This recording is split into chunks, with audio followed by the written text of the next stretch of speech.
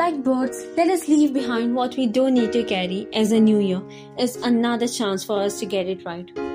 Greetings to you on the occasion of Parsi New Year. I, Vaibhavi Sharma, on behalf of Delhi Public School, am all set to give you a peek into this very special and unique festival, which is a regional holiday celebrated on the first day of Zoroastrianism calendar's first month, Farvardin. It is also known as Navroz, which is derived from Nav and Roz, meaning new and day, respectively in Persian. The festival falls every year on spring equinox. The tradition is believed to have been celebrated for the past 3000 years and is observed by Iranians and the Parsi community around the world.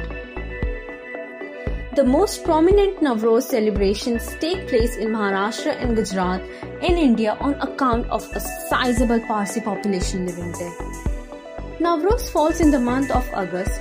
According to the Gregorian calendar, Navroz is also known as Jamshed-e-Navroz, after the Persian king Jamshed. The king is credited with having created the Persian calendar or the Shahanshahi calendar. Legend tells the tale of Jamshed saving the world from an apocalypse that came in the form of a winter destined to kill everyone.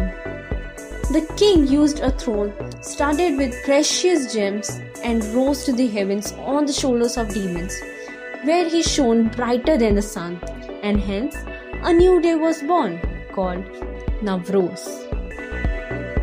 Delhi Public School, Kanthi Road, Nagpur conducted a special assembly on 14th August on the occasion of Parsi New Year. Prayer is a part of the day that binds the spirituality along with the souls of the people, and the assembly commenced by seeking blessings from the Almighty.